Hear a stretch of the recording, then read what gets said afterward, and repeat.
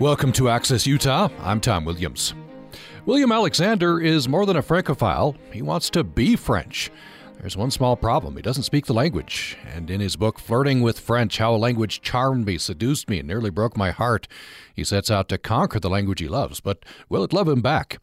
He eats, breathes, and sleeps French. He travels to France, nearly drowns in an immersion class in Provence.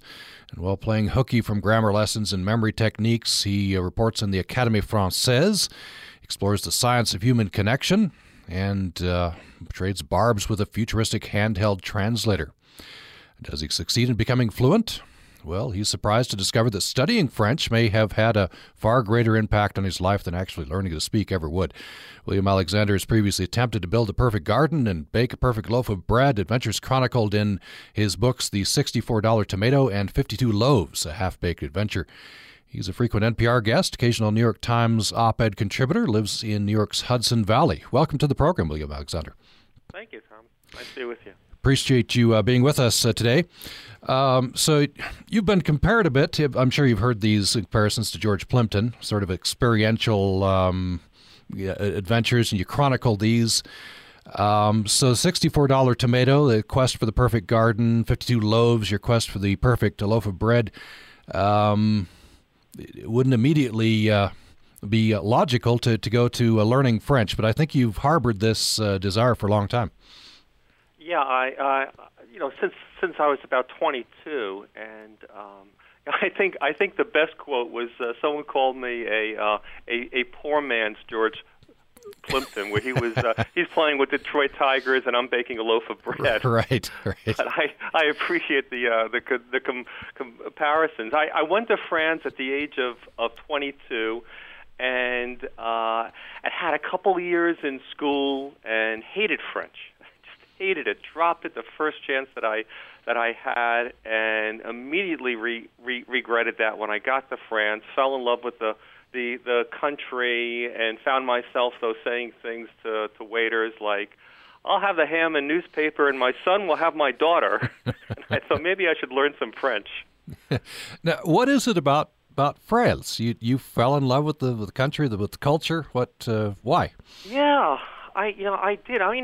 Coming from a kid that grew up in the New York area and going to France, and I had no money. I was backpacking through it, and it is just so different from the States.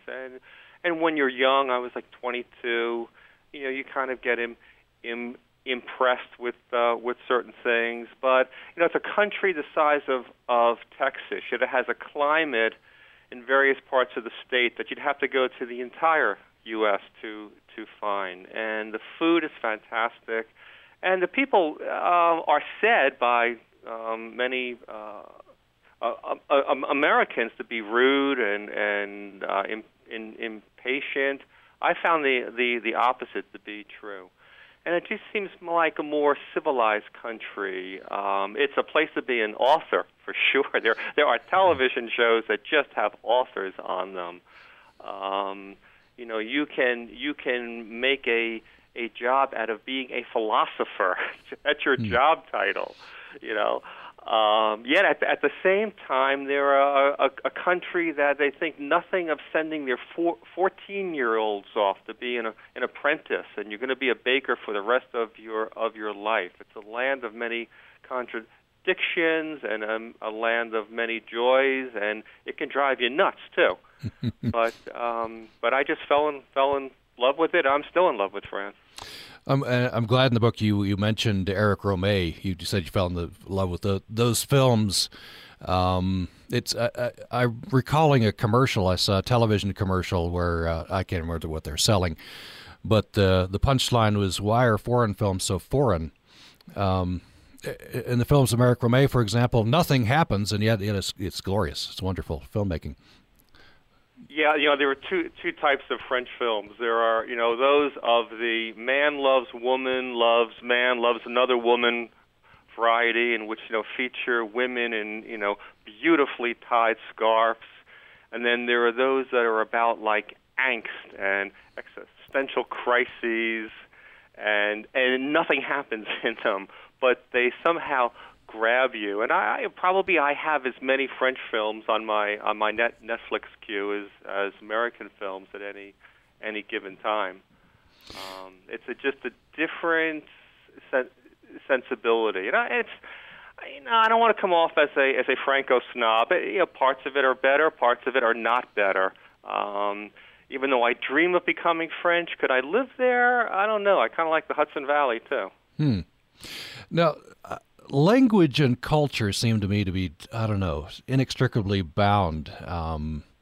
And so I guess important to pick up the language, right? If you want to really immerse yourself in the culture. Did you find that?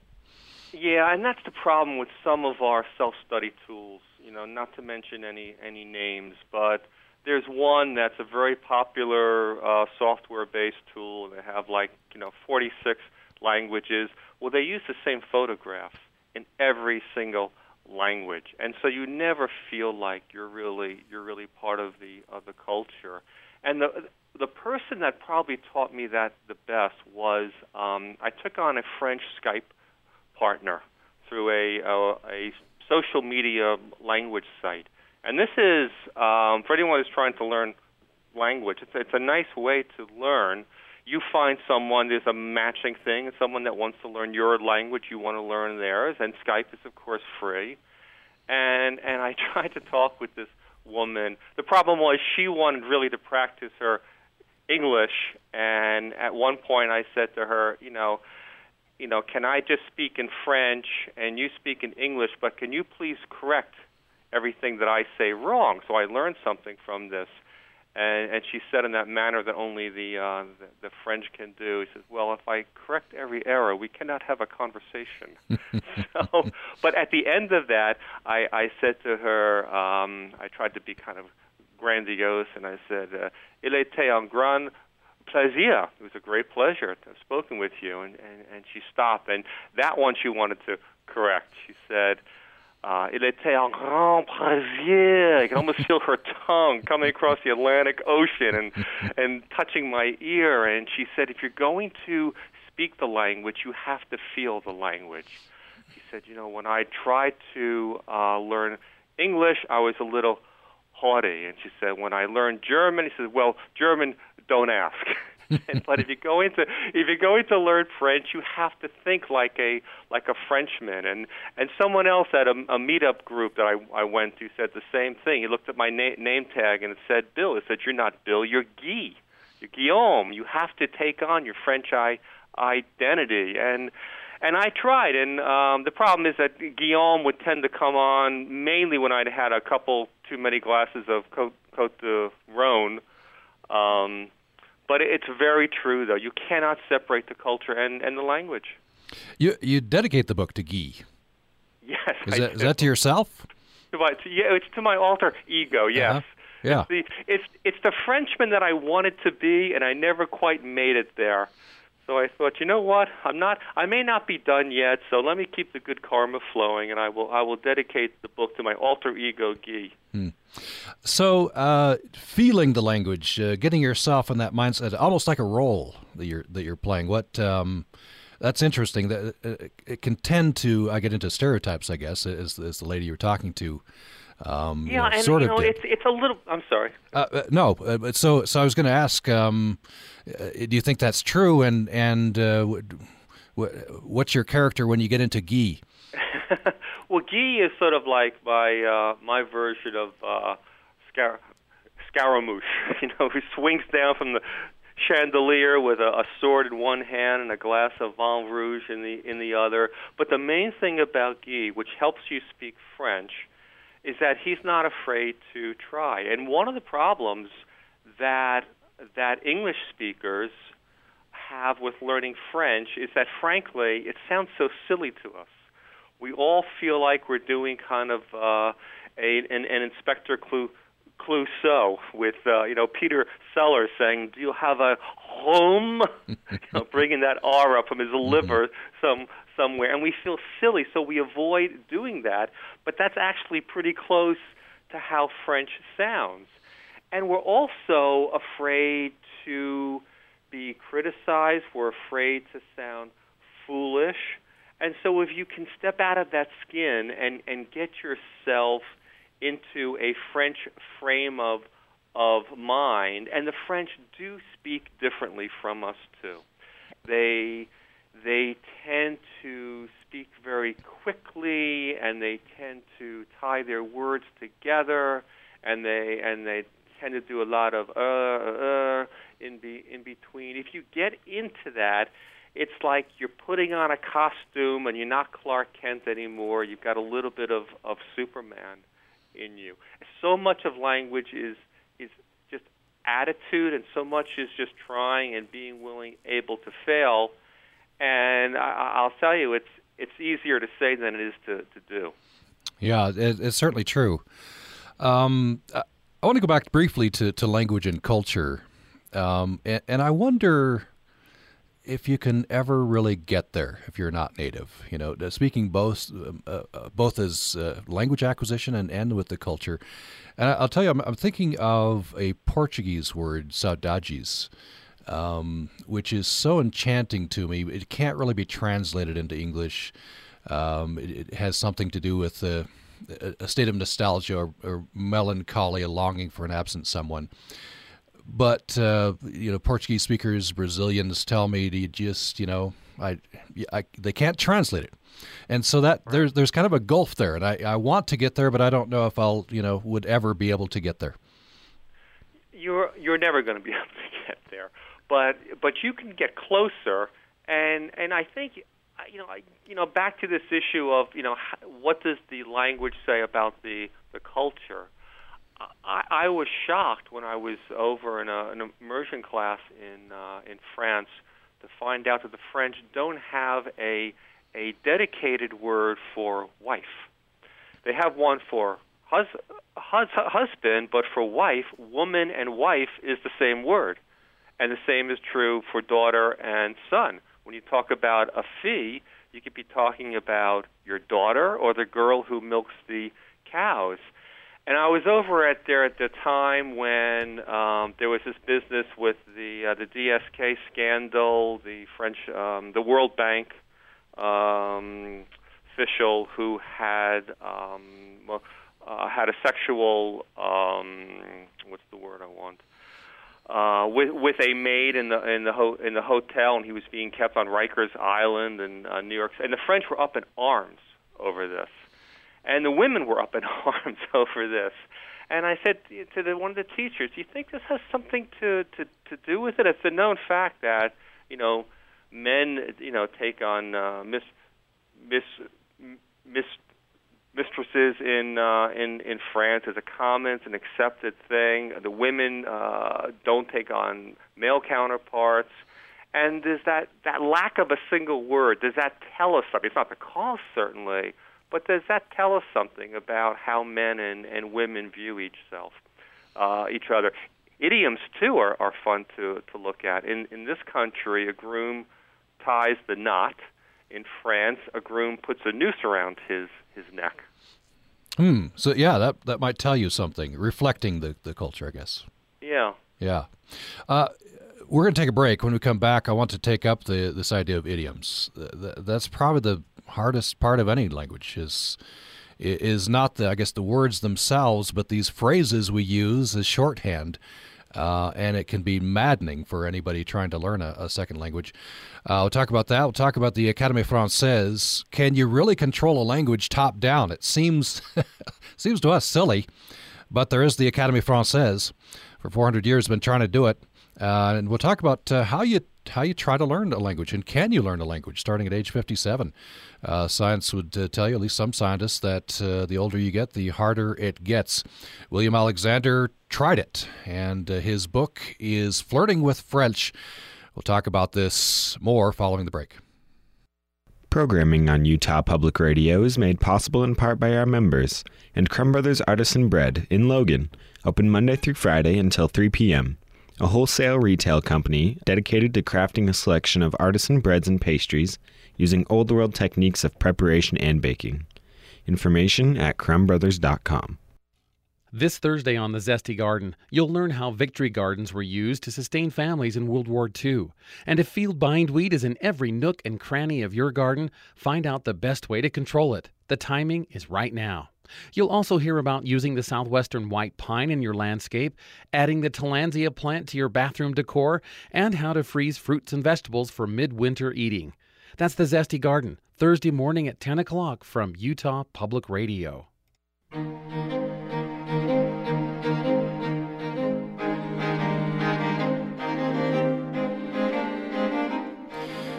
Thanks for listening to Access Utah. I'm Tom Williams. My guest for the hour is William Alexander.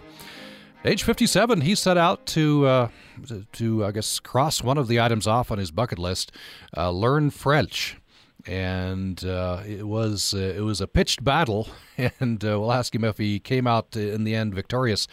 A lot of different methods that he used, including using Rosetta Stone and some other programs. And along the way, he talks to scientists about language acquisition and what learning another language does for us, the benefits. We're talking about his book, Flirting with French, How a Language Charmed Me, Seduced Me, and Nearly Broke My Heart.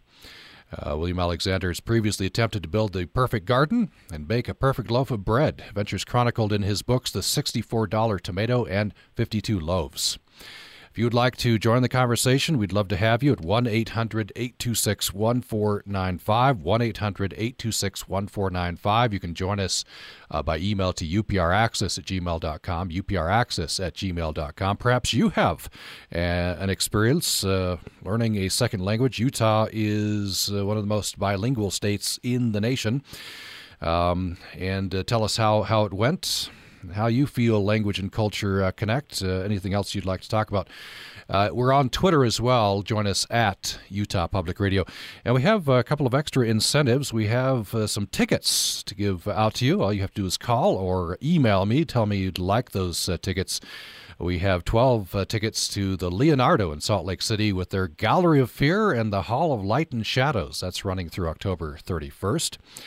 And we have 3 pairs of tickets to a cowgirl concert with Western musician Ellie Barcy and Western poet Doris Daly. That's happening on October 28th at the American West Heritage Center. So, William Alexander, you set this goal. You're going to learn French. The problem is you're pretty old to start learning a language. Some scientists will tell you it's maybe too late. Tell me what you found when you talked to scientists, why that is, why it's easier, and we know it's easier because we see kids picking up language easier when you're young. Yeah, and that was one of the things that I just found so vexing. How can something that every child, and I went to a language conference, and he said, the dumbest child that will learn his language better than the smartest adult in this room. How is something that every child learns before he learns to tie his shoelaces so hard for us? And linguists actually don't agree on all of the reasons, but we do know one thing for sure. The 2-year-old who hasn't learned to tie his laces has twice as many circuits in his brain as you and I do. And we know that at least some of these circuits are there specifically for language. And you get to be around the age of 6 or 7, and your body says, okay, you should have this language thing done by now. Now you have to learn some other skills if you're going to make it in this world, like how to kill a wild boar or operate your smartphone. And so it takes those circuitries down to make room for other circuits. So you actually cannot learn a first language if you've not been exposed to it after the age of around 6 or 7. You have a longer time period for second languages, but it's still harder because your brain's not as plastic. They found they did a study in Japan. And we know that Asians often have trouble with our Western R and L sounds. And I'd always thought it was because they just have a hard time saying those sounds because they're not in the Oriental languages. Well, it turns out the reason they can't say them is that they cannot hear them. An R and an L sound the same to a Japanese person that's not been exposed to them by the age of 9 months. So if you're going to speak without an accent, your audience should start prior to the age of 9 months. There are other theories that say, well, language is hard for us because we have spent, in my case, 55 years with my first language before I tried to learn my second one, and so you're going to hear everything in French. I'm really hearing through the filter of English. And then there are hormone levels that we don't have. There's the self-conscious factor that I referred to earlier. There's another very interesting theory that says adults are too smart for our own good, that we try to get everything right. And kids don't care. You know, Janie doesn't care if she says, Tommy hit me, as long as Tommy gets what's coming to him. Mm-hmm. And I think if adults took that approach, I think we would do a little better with it. And when you think about what language is for, it's not to be perfect. The purpose of language is to get a thought across, to obtain something, whether it's coffee from your waiter or a date with a French woman, and it doesn't matter if you have the tense wrong, you know? So I guess it's one thing, to say I'm not going to be embarrassed, but I'm guessing there probably were some times when, you're in France, you're with your wife, and you're pulling out your French the best you can, and making mistakes left and right. Yeah, there was one time too. And the French don't always help in this regard, where we had spent the day on our bikes. We had cycled about 30 miles in the rain. We're exhausted. I'm trying to ask this hotel clerk, who doesn't speak a word of English apparently, where to lock the bikes, and she's using sign language, and I can't figure it out. I'm just exhausted. And so Ann and I, my wife, we go, we have some oysters, we come back, and I have to deal with her again, and I'm dreading it. So I start off by apologizing in my very bad French for the earlier thing with the bike, saying, I was today fatigué from all the rain and the cycling. And I start talking, and she says, in a very sweet voice, almost no accent, would you prefer I speak in English? I said, sure. What? You speak in English? I said, did you just learn it in the past hour while I was eating oysters? Why did you put me through all that business with the bikes when you saw how much I struggled, and your English is so good? And she just smiled again, and she said, you need to practice. Yeah. She's helping. Touché is all you can say to that. Yeah, it's some tough love, I guess. I wonder what the French, I think, used to be the lingua franca, right? And English is. That's where that phrase. That's where the phrase comes from. Now, it's still spoken by many, many people, but English, I think, is supplanted it as the language that people aspire to learn, and maybe Chinese is coming on, filling that role. What do the French think about that? There was one quote where the French said, "We have not contributed anything to the world's languages since the word chauffeur." I think they're very concerned about it. They're very concerned about English coming into French and trying to keep French pure, because as we've talked about today, it's not just a language to them. It means something to them. And so they have these government bodies, including the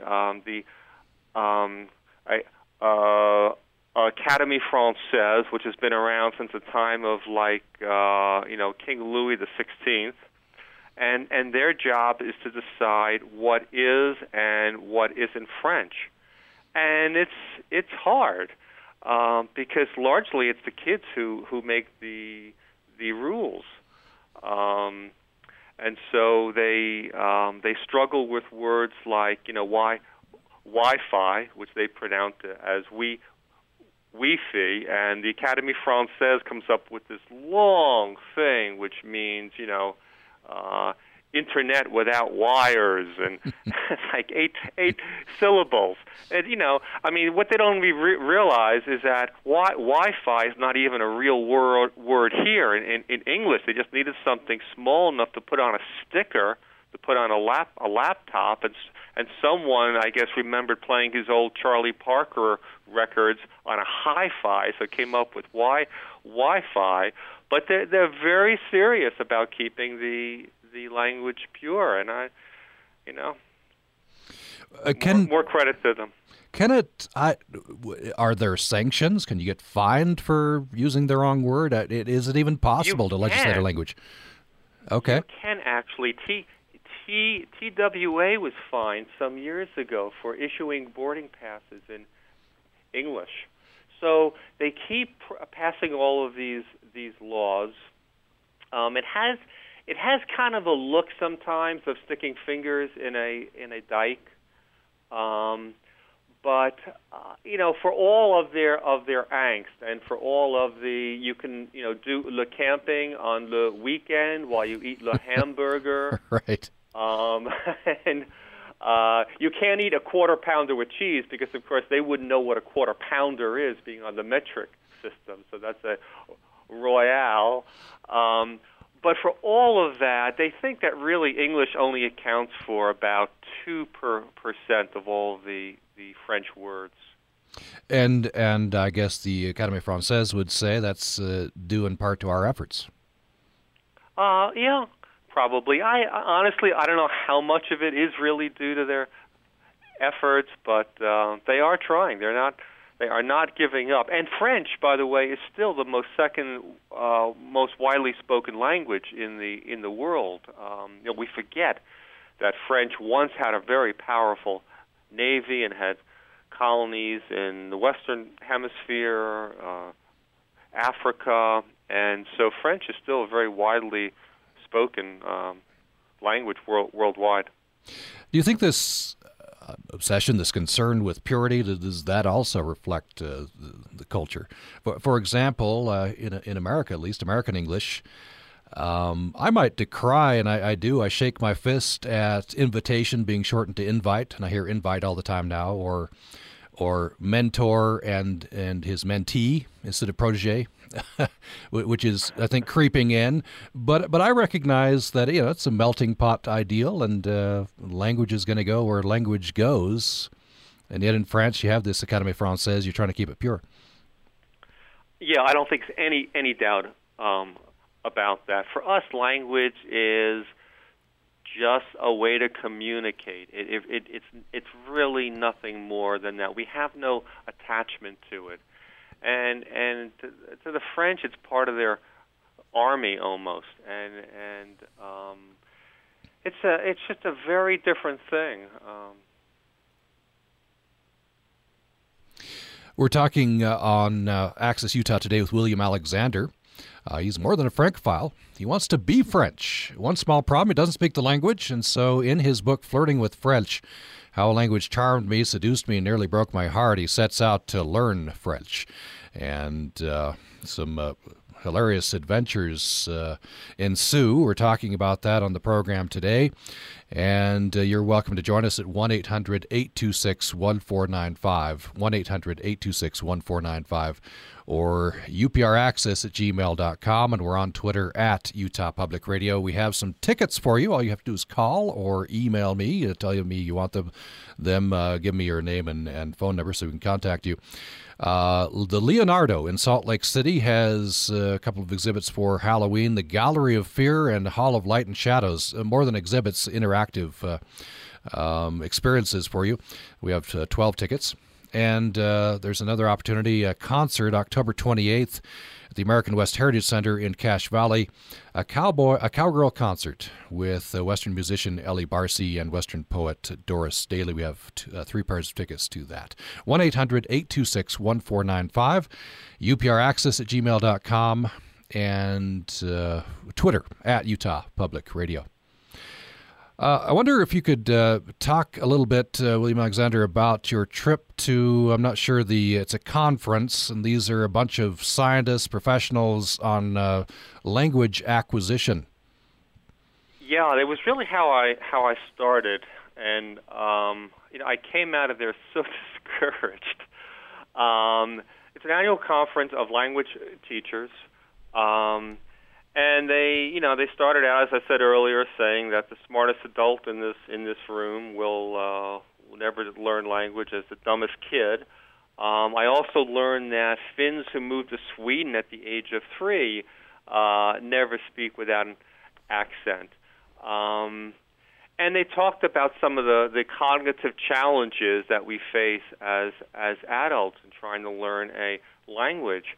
But one of the things that I did out of that is I met with a wonderful teacher there who said, don't buy this trope that you can't learn as an adult. You're going to hear things like we're too old, we feel stupid, we can't remember all the words.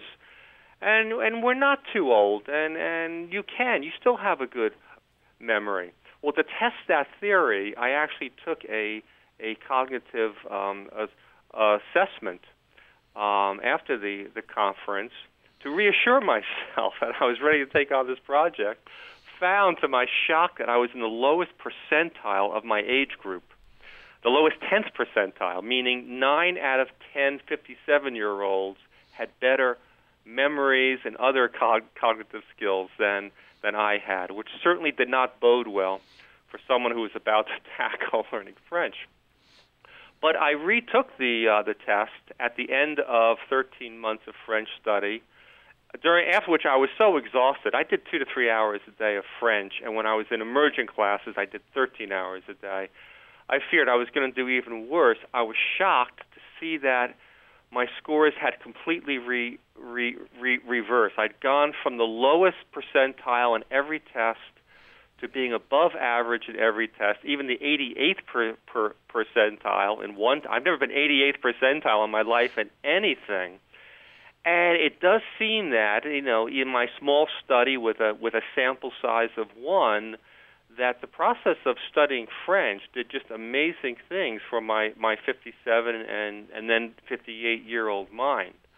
And we have a lot of people now who of my age who are going out and buying all of these memory exercise, brain exercise games, and I think it's $1 billion business now, and I think they might be better off studying the language of their choice. Which I spoke to some scientists about this who seem to think that studying a language, the very things that make it so hard are what make it good for you, because it exercises those same regions of the brain that are the first to go as we start to age. Interesting. I was going to ask you what the benefits are. So it's essentially some very good exercise for the brain. Seems like it, yeah. Mm-hmm. And you're exercising the very parts of the brain that you need to exercise too. Right, the language centers. Again, look, we all know that language is harder than other things as you age. I mean, I've already found that I could learn to bake as an adult. I've become a decent woodworker. But language just stumped me and stumps most people. Almost no one who's my age tackles a foreign language learns. Most people give up within several months. So why is it so hard? And it seems that it's hard to impact certain regions of the brain. But that very act of trying seems to be doing the brain an awful lot of good. Even if you don't reach fluency or anywhere close. Yeah, even if you don't, the act of trying. And there's some other intriguing studies, since your state is such a bilingual state. They found that people who are fully bilingual have an onset of diseases like dementia and Alzheimer's on an average of 3 years later than people who are monolingual. They've done studies of children that are brought up monolingual, and they do better throughout school. They score better on tests. It seems that it's good for the brain, and it's good for the brain at any age. So I'm guessing you'd be in favor of, they're kind of cropping up all over, at least here in Utah, these language immersion elementary school. You start at kindergarten and, well, first grade, I think, and go for several grades learning Chinese or Spanish or Portuguese. Right. The thinking was a few years ago that there was kind of an uprising among parents in some states that tried it, particularly when testing came in. And their thinking was, my kid's going to have enough time passing his social studies test. He can't be struggling with the language, and language isn't important.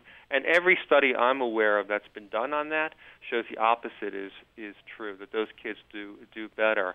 And aside from that, I think there are just cultural benefits from it. It's the same way there are cultural benefits from having music programs in school. So I think the jury might still be out on it, but I think it's kind of a fun thing. In parts of New York City here in the Bronx, they're doing French schools, and I'm for them. We're going to take another break. When we come back, more with William Alexander. His book is Flirting with French, How a Language Charmed Me, Seduced Me, and Nearly Broke My Heart. He essentially fell in love with France when he was a young man, and when he was 57, he decided, I'm going to jump in. I'm going to learn French. I'm going to go to France. We'll ask him when we come back what the best... at the end of this, and he used computer programs, he went to France, the whole 9 yards, what the best way to learn language is. And he also talked with some scientists about machine translation.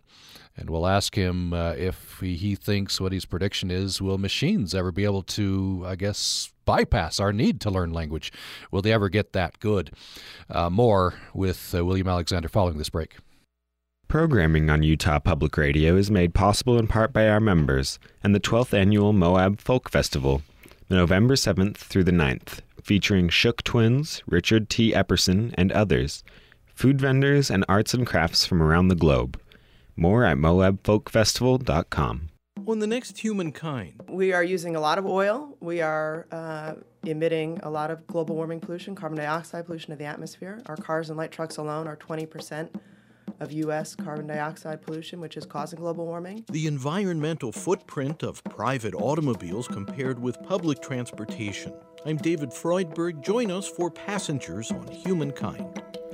Thursday night at 8:30 on Utah Public Radio.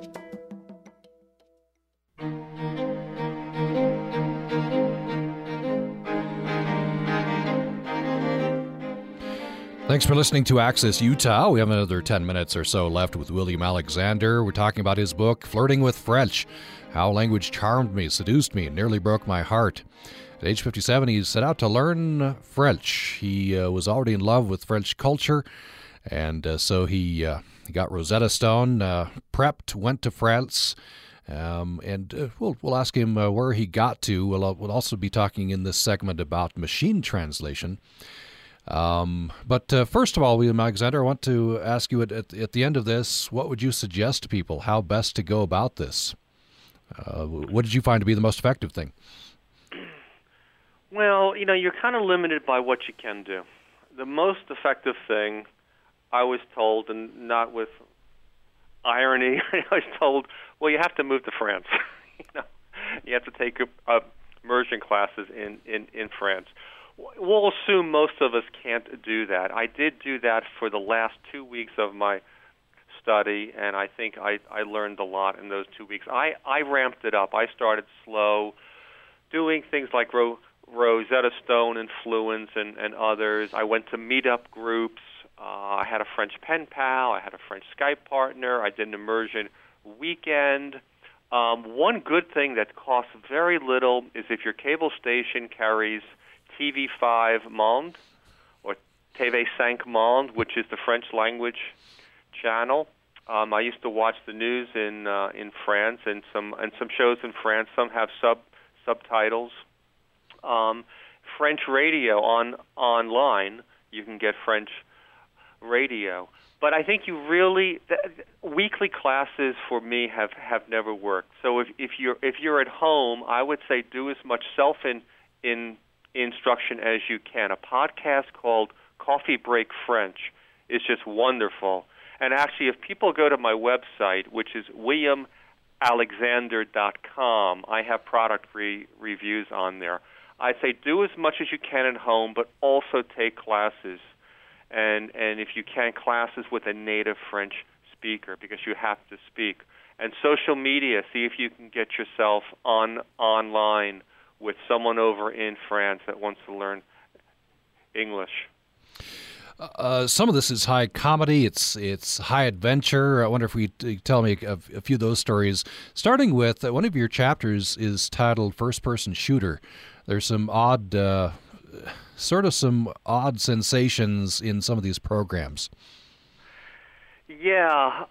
So I said I started with the big yellow box, Rosetta Stone, and by the way, it's a total immersion course, it's a good idea, but you spend as much time trying to figure out what they want you to do as doing it. But you are rewarded at the end of each unit with this scene that is supposed to be like a You Are There scene, where they put you in the middle of this thing, and it's done from the first person, and you might be at a party or getting on a bus. The very first one that I found was when you're crawling through the woods and you part some bushes and you're spying on a couple camping in the woods, which don't they realize is like a scene from every teenage slasher movie ever made. And but you surprise them and you say bonjour, and they say bonjour back, ça va, and you're supposed to figure out what to say back. So to me, while it was supposed to be You Are There, it was more like a creepy first-person shooter video game.